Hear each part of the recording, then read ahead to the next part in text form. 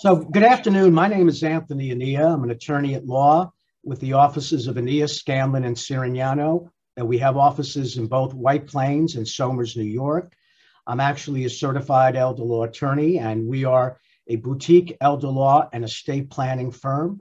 And today, I'm very honored and privileged to have as my guest on this edition of the podcast Talking Seniors, Joan Nemo, who is a certified and licensed social worker, and she is a care consultant with the Alzheimer's Association.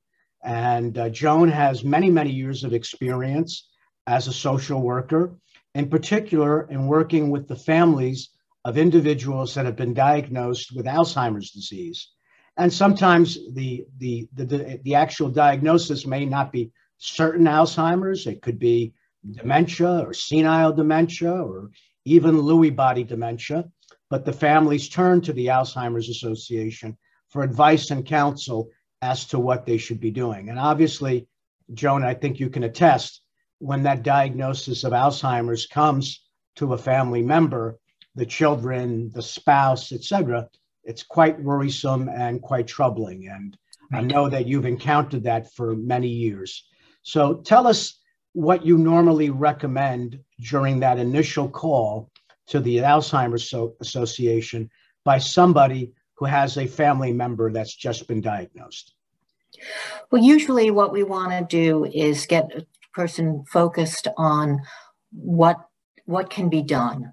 It's, as you've said, it's very upsetting to get any kind of negative diagnosis, but because it's Alzheimer's or any type of dementia, and there are many types of dementia, but if it's Alzheimer's, we don't have all the answers, and that makes it very difficult. So we always want someone to sit down, and one of the first things we recommend is that you take a deep breath and then set up your care team, because that's crucial, because you want the loved one, both care partners, we call care partners, the person who is with the disease and the person who's helping them. We want everyone to have as much support as possible, because yes, it's horrible to get a diagnosis, but it doesn't mean the end of the world. People can still have a good quality of life, and that's what we want to do. That's what we want, everyone to have the best quality of life possible. So we talk about setting up a care team, because you can't do it by yourself. So I would start with your medical team, your primary care physician. Do you have a geriatrician? Do you have other comorbidities? Do you need a cardiologist, a neurologist? But get the information, because also with different types of dementia, there's different nuances. So we want to get everybody on the same team. And the crucial part is usually or often when you first get the diagnosis, the person with the dementia is fairly early on the disease. You're beginning to notice things, so you want to go and find out what's going on. That person should be included in all decisions. We want the person with dementia, as all of us do. We want to make decisions about our own lives. I don't want somebody telling me what to do. I'll be honest. I want to be able to make those decisions. So you want to sit down first with your medical team, and also with a legal team. Is that medical team that you're referring to would also include a neurologist, right? Generally, a neurologist would be involved if there's been a diagnosis of Alzheimer's type dementia. And also, possibly a geriatric psychiatrist, because if you need some medications, because you want everyone working together and you want everyone on the same page. And one of the things that I've noticed with Alzheimer's, that there are varying degrees. So you can have somebody diagnosed with Alzheimer's and they could be perfectly lucid, well-oriented, maybe have some mild short-term forgetfulness. So getting them involved in the decision-making and also getting them to take the steps now while they still have capacity to do things that they should be doing, like executing a power of attorney, signing a will, doing a trust, doing elder law planning and long-term care planning to shelter and protect their assets. I think when you say care team, it's just not focused on the medical and physical. No, that's the next step. Yeah, I was about to say that's the next step. Then to get to consult an elder law attorney, someone who can, because you want to protect what you have. You want to make sure you have enough to take care of yourself and your loved ones. And your spouse. In many cases, your spouse, the last thing you want to do if you have been diagnosed with Alzheimer's is to say, oh my God, I'm going to leave my spouse destitute now because all of my savings are going to go to my care. You know, it's exactly. Nursing home is $180,000 to $220,000 a year. You know, what's going to happen to my wife or my husband, you know, because of my condition. Exactly. So it is a plan that really takes in all different areas of the care, physical, emotional, medical, financial, and you need to bring in all the right people to do that. Exactly. And as far, you know, with the financial, as you say, if you have, you know, a spouse, you want to make sure that person is taken care of, or if it's your adult child, you know, you want to make sure that those things, and you also want to make sure legally that your wishes are followed with a power of attorney or healthcare proxy. That's so important to discuss that with someone, because you may think you know what the person wants, and these are difficult decisions. These are difficult discussions to have. So, you know, so tell us a little bit about, you know, we all have heard of the Alzheimer's Association and the wonderful work that they do and the great organization that they are.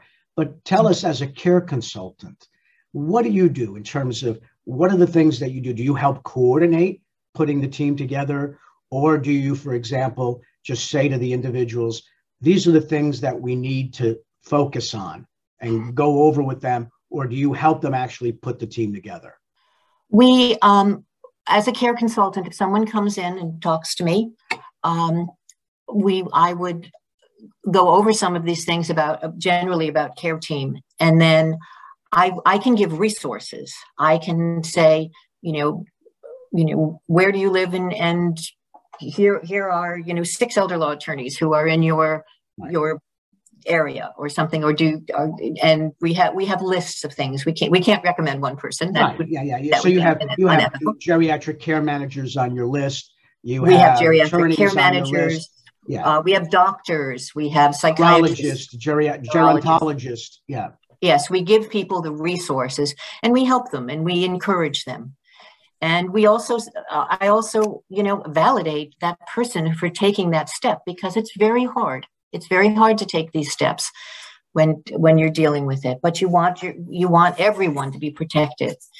And I also encourage people to, as I say, talk to each other, to find out what the person wants. And also, one of the hard conversations when you're talking about, because down the line, is I ask people not to make what I call the promise that, you know, you will stay home as long as you're alive. I've heard that promise in the last 35 years of doing this. I've probably heard that promise 1,000 times, 10,000 times, but the reality is that there's no way of knowing or guaranteeing that anybody could stay at home. You know, people, as they age, and whether they have Alzheimer's or not, they develop different conditions, and some of those conditions just can't be treated at home. It's just impossible. Exactly. Sometimes they're medical conditions that need to be taken care of. We also have to think about the caregiver. I have seen the stress level in the caregiver go up. In my past, I've worked in nursing facilities, and I can think of one couple who I loved, but the wife was reluctant about her husband coming to the facility, but she was getting sick. She was almost hospitalized. She was the stress and everything, and so she wanted to give it a try. And what happened was that because he was being cared for, someone else got him up and got him dressed, and he was eating, and he was in a closed environment where he was comfortable. When they had time together, they had good time together. Right. They listened to music. They interacted, and she wasn't always worried about, oh, did he eat? Does he need this? Does he need that? They could interact, not the way they used to, but close to it. And that's so important that we keep the emotional and that part of it alive too. And that's why with the association, we like to educate people. We have a lot of educational programs right now. Most of them are on, virtual, but we will get back to in person. And but we talk about when someone has dementia, they sometimes communication skills. We need to work on communication skills. And it can be very simple. As a person goes along the continuum, you and I could go to a restaurant and look at a menu and, order a lunch. But someone, as you go along the continuum of dementia, of Alzheimer's, you may want to say, oh, would you like a ham sandwich or a turkey sandwich for lunch? To make things, and that lowers the anxiety for a person because it may be more difficult for them to make a choice out of 100 items on a menu. It's too confusing. Too much. And then as we go along, and it's some of those little things, because when you develop Alzheimer's or any type of dementia, there's an anxiety level that goes up. No question. Because you're not processing, especially in the beginning. It's very difficult. I'm an old-fashioned person. You know what this is? This is a pen, correct? And you know what to do with it. But you might, as you start in the disease, pick this up and look at this and say, I used to know what to do with this. Let's see. No. I know that's not right, but I don't know what to do with it. And for a person who is going through that, I've done this a million times, but I get a little knot in the pit of my stomach when I do that, because I can't imagine what that's like. And that's what a person in early stage. That must be horrible. So Right. let me ask you a question about Sure. the family and the family involvement. So do these care consultations also involve like the children? Are they part of it as well? If they want to. I have had consultations with 4 and 5 members of a family, which Right. is wonderful, because part of that care team, once you have your medical and your legal, you have your support team for your everyday. And who are the people that you need to talk to? If it's a spouse, obviously your spouse. And what about the adult children? Right. Many of them want to be involved, and they need to know what's going on. Yeah, that's true. I mean, you don't want them to be getting secondhand information. They should understand, what the process of going through Alzheimer's is like, and what are the care and the needs that the individual diagnosed with it is going to have over the continuum of time that they're progressing with the disease, because it is a progressive disease. I mean, Right. We don't have the answers yet, which is Right. frustrating to many of us, but we're doing a tremendous amount of research. Right. And we're getting Well, more. the research and the information that they're getting seems to be, increasing in leaps and bounds lately. I mean, there's more and more coming out about, Alzheimer's disease and what they're discovering and learning about it. It's So amazing. maybe in our lifetimes, we'll see not a cure, but a way of stabilizing it and reducing the rapidity, the rapid nature of its decline. Because that's the biggest problem, is that each person declines at a different rate. Some people are sort of a gradual decline. Some Right. people go in steps, and that can also be the type of dementia. If someone has what we call vascular dementia, vascular, which is a series of small strokes, then often you see the step when someone has, but Yeah. Alzheimer's, people can plateau for a long time. What I've noticed is frontal lobe dementia can be quite serious and rapid, Yes. the decline, and also Lewy body dementia, which is sometimes confused for Alzheimer's dementia. I mean, there is very difficult to ascertain the difference between the two.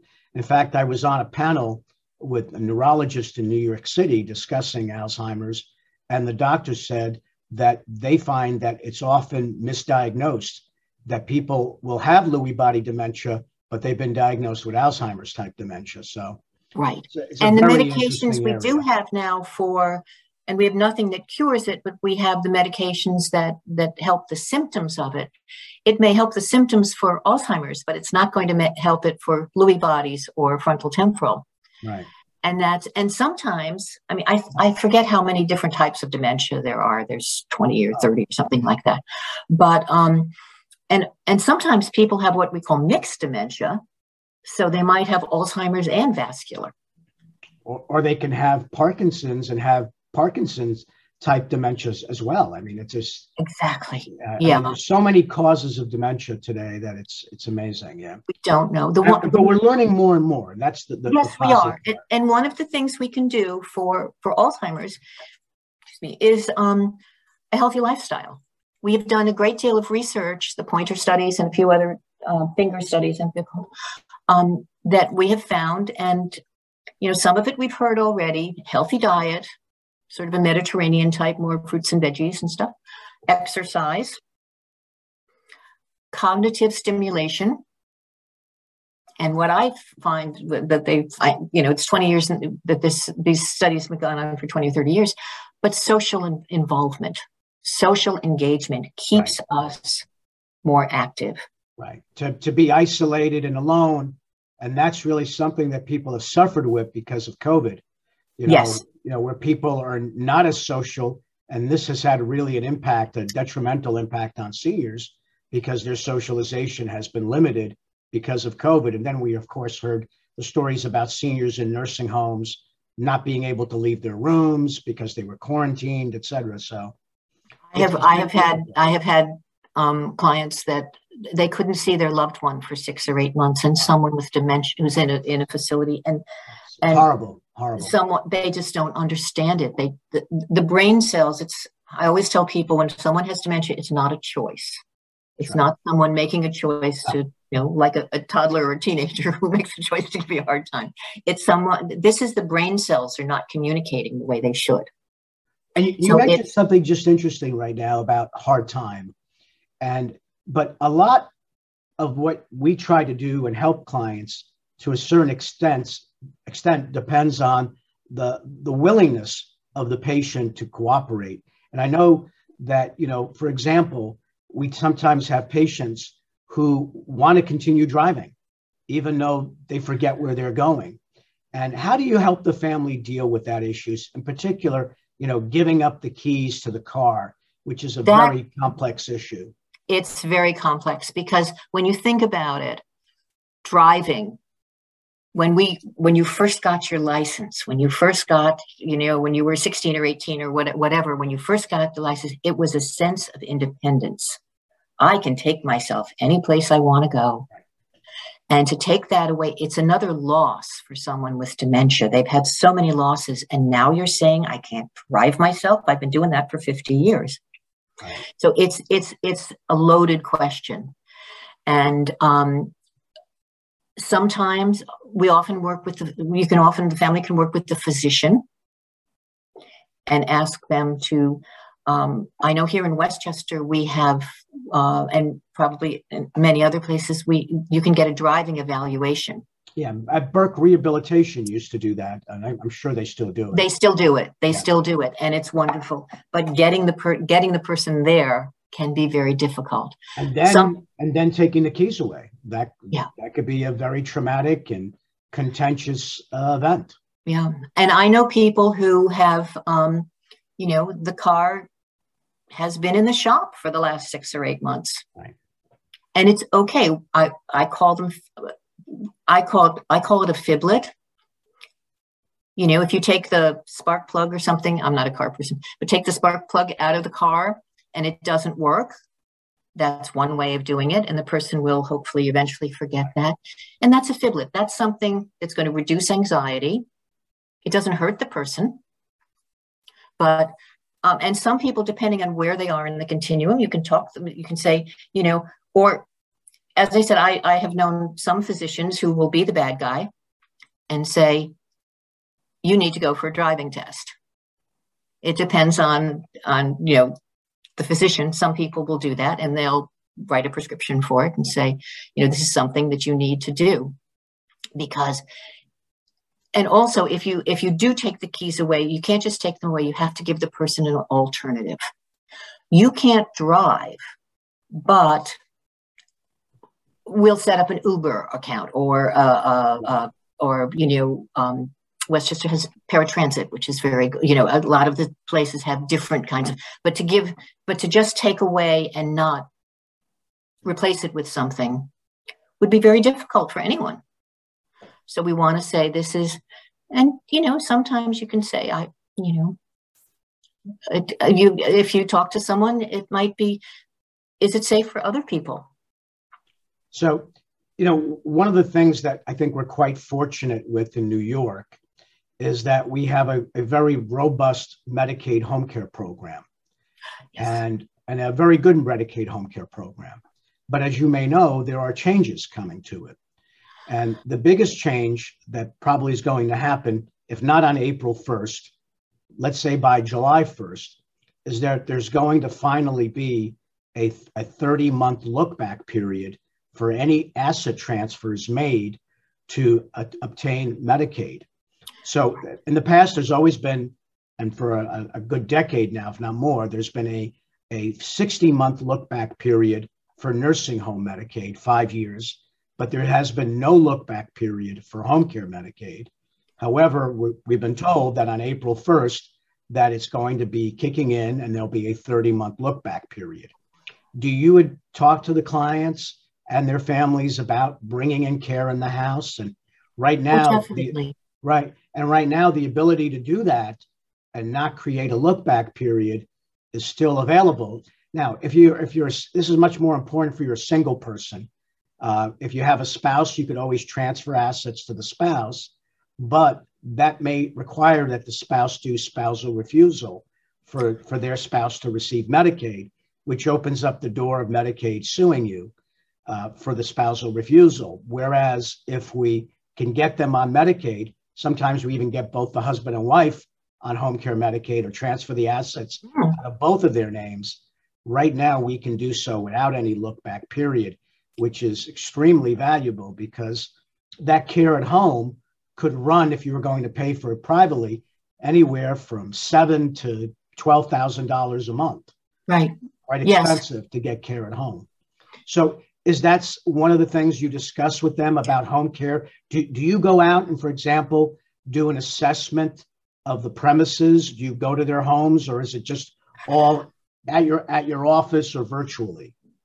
Well, right now it's we can't go out, and right. But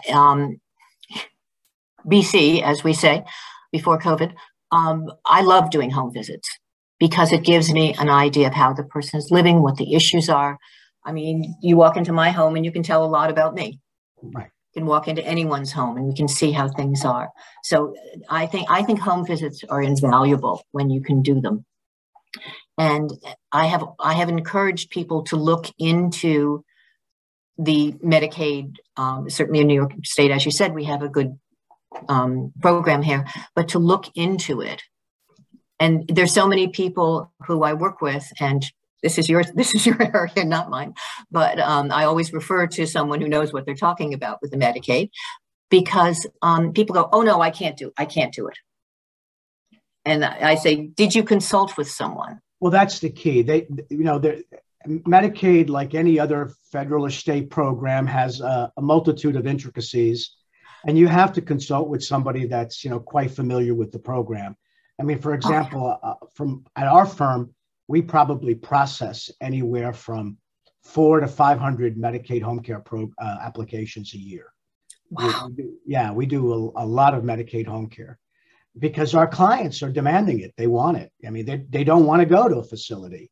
So we're seeing more and more people applying for Medicaid home care. And that's less people applying for Medicaid nursing home, believe it or not. Really? I mean, it's only like a last resort. There's no place we can go. We got to put mom or dad in the nursing home. So what do? But generally, the first thing they want to do is keep mom and dad at home with care at home. So the Medicaid home care program has been very good for that. It's been very helpful to these seniors. And I think it's also helpful to the state because it's a lot less expensive to keep a senior at home than to pay for the senior to be in a nursing home. Oh, And also, definitely.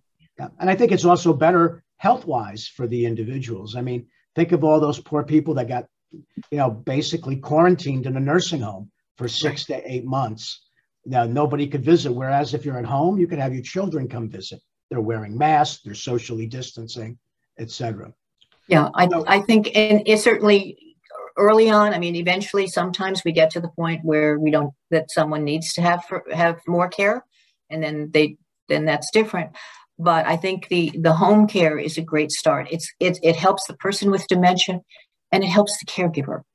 right, It gives that person a break. a break. They can go for a walk. They can take a They can shower go without shopping by themselves, right? They can have lunch with a friend. There's a exactly lot of opportunities to socialize with that.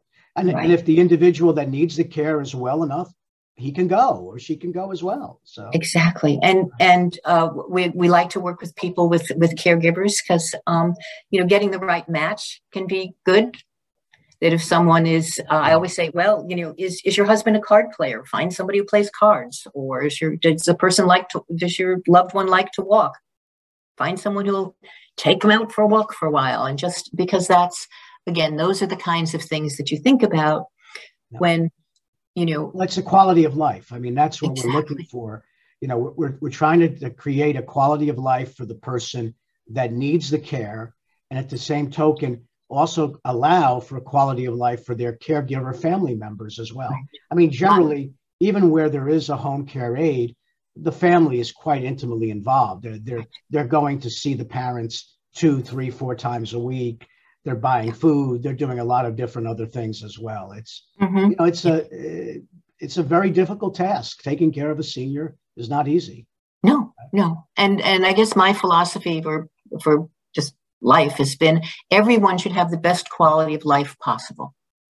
I And agree. it's different. I keep saying, what I wanted when I was 20 is not the quality of life that I want now. I'm not 20 anymore. Right. It's And and what's good for one person may not be good for another person. I mean, exactly. And we always say if you've met one person with Alzheimer's, you've met one person with Alzheimer's. I agree. Their Everyone is story, their different. life is completely different. You know what I mean? Right. I mean, I have clients that sometimes I'm amazed. I've been told they have Alzheimer's and they've been diagnosed 3, 4 years, and I can put them through a battery of questions and they answer them all appropriately. But Mm-hmm. maybe I'm catching them at the good part of the day, right? That's another thing too. When you're Right. looking at an individual, there are parts of the day where they may be better than other parts of the day. So you have to always Exactly. And factor also that in. people, we tend to pull ourselves together I know I've spoken to physicians who've said, when someone walked into the office, they looked fine, no Right, problems, right. because, that's what we've done all our lives, kind of pull ourselves together for those kinds of things.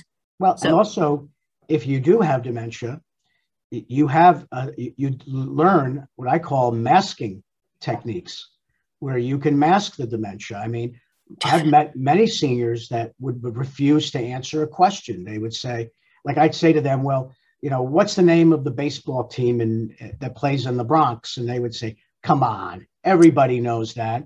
Exactly. You're joking. You're not. That's not a real question. I'm not even going to bother answering it. But Right. they may not remember, right? Right. But they've learned to cover. And we do that all the time. When Right. you think about it, we do it when we may not want to answer or something, but that often in the beginning that happens. And it's a way of dealing with something that is kind of frightening to them. So I think what my audience has learned through this podcast today is that the Alzheimer's Association is not just there doing research on Alzheimer's, but they're also providing resources to the families and those individuals that have been diagnosed with Alzheimer's or any real form of dementia. Right. I mean, if somebody comes and they have dementia and it's not a diagnosis of Alzheimer's, you're still going to help them. Of course, of Right. course. Right. And we're here. First of all, everything we do is for free Right. because we have grants and all that kind of stuff and a lot of fundraising. But we do, besides the care consultations that we do, we also have, as I said, education programs, so that if someone is having behaviors, as we call them, but what we call behaviors is a communication if someone does something that seems, out of the norm, they're Right. trying to tell you something, but they don't have the words. So we learn how to interpret. We have a program called Healthy Living, and we talk about those things that I mentioned: the food and Dieting, exercise, things of that sort. the cognitive, The testing and the challenging ourselves. socialization. Everybody says learn a second language or whatever. But whatever interests you, exercise. If someone told me to exercise, that I had to run a mile, I'd go, I don't think so. But there are other things that I like to do. So, we have to, again, we personalize it. We also have, for people with Alzheimer's and dementias, we have social engagement programs.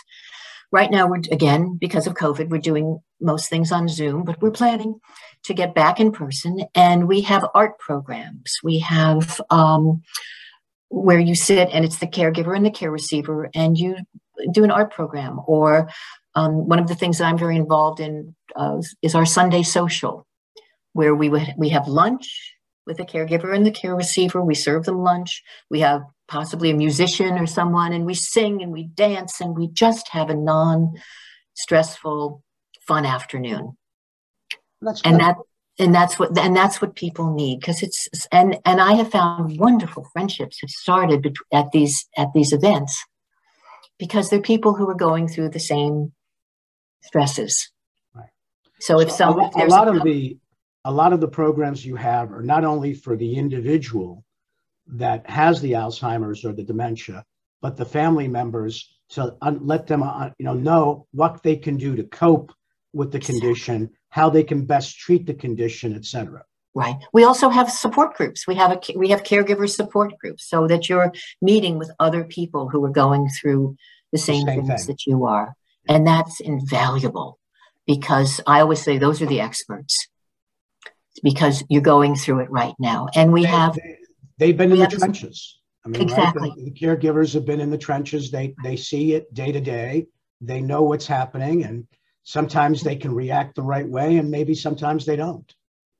Well, Joan, I want to thank you for being the guest today. And again, it's been my pleasure. I want to congratulate the Alzheimer's Association for the great works that they do. And it's an honor and a privilege to have you on my podcast, Talking Seniors. And I look forward to speaking to you again in the near future. Thank you so much for inviting me. And know that the Alzheimer's Association is here to help everyone. We have an 800 number that you can call 24 hours. You want to give that 800 number out if you have it? It's 800-272-3900. And it's working 24 hours a day. If you have a question at 3:00 in the morning, there will be a qualified person at the other end of that phone to answer what you need. So, and the Westchester chapter of the Alzheimer's Association, you want to give us the address of where it's located? Well, we're in Purchase at, on Westchester Avenue, but right now we're not in the office. Right. But if you need anything, you call the 800 number, you ask for a care consultation, and you'll wind up with myself or my colleague in Westchester. And the things go through that 800 number, and they'll connect us, and we can help whatever. We're here to help everyone. Thank you very much, Joan. And again, it's a pleasure having this time with you. Thank you very much. My pleasure, Anthony. Thank you. Thank you. Bye-bye.